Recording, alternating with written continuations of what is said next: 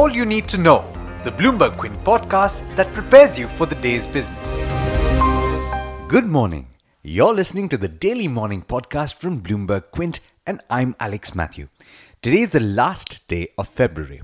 The biggest cue for equity and bond markets in Asia will be Fed Chair Jerome Powell's apparently hawkish stance on monetary policy. On Tuesday, Powell told the House Financial Services Committee in his first hearing as Fed Chair that he believed the US economy had strengthened since December. His reasons for believing this, he said, were an improving labor market, data points suggesting that inflation was moving up to its target, strength in economies across the globe, and a more stable fiscal policy. Economists said the signal was clear.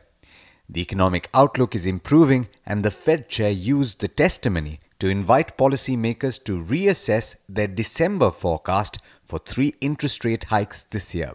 In response, US stocks sold off for the first time in 3 sessions and treasuries slumped. The Dow and Nasdaq ended lower by about 1.2%, while the S&P 500 index fell by 1.3%. The early risers in Asia are mixed, with Japan trading negative and the Kospi in South Korea marginally positive. Let's now take a look at some of the other news from last evening. The Government of India has issued guidelines for private and foreign firms to bid for coal mines in India. These indicate that the highest price will be successful. There will be no restriction on the sale or utilization of coal from the mine.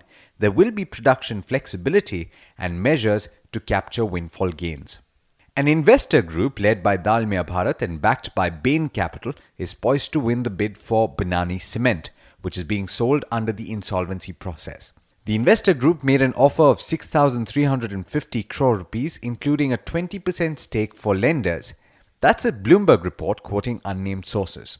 HDFC Limited's qualified institutional placement, which is part of its plan to mop up funds to invest in its banking and other subsidiaries, opened on Tuesday.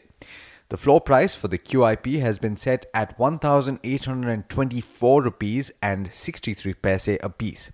That's only a slight discount to the current market price. The 460 crore rupee initial public offer of HG Infra Engineering was subscribed 44% on the second day of bidding. Nearly 165 public shareholders of Rico India, owning about 2.3% of the company, filed a petition at the Mumbai bench of the National Company Law Tribunal seeking relief. They've accused Rico of oppression and mismanagement. The Finance Ministry has asked public sector banks to examine all bad loans above 50 crore rupees for possible fraud.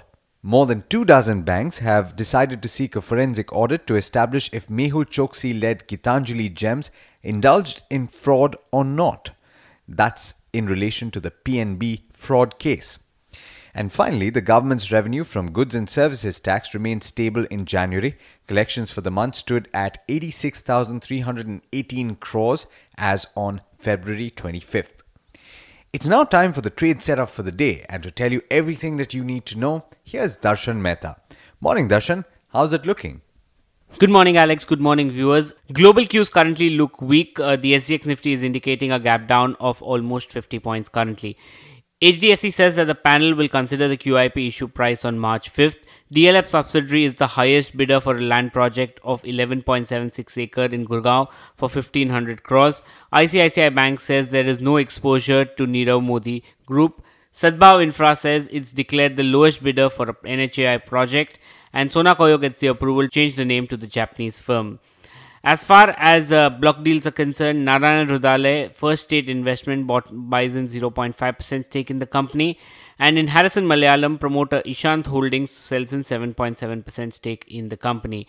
In terms of who's meeting whom, Jyoti Labs and Maithan Alloys will be meeting investors and analysts today. In terms of insider trade, the promoters of Apollo Tyres, Nandan Denim and Alembic Pharma have been acquiring shares of the company.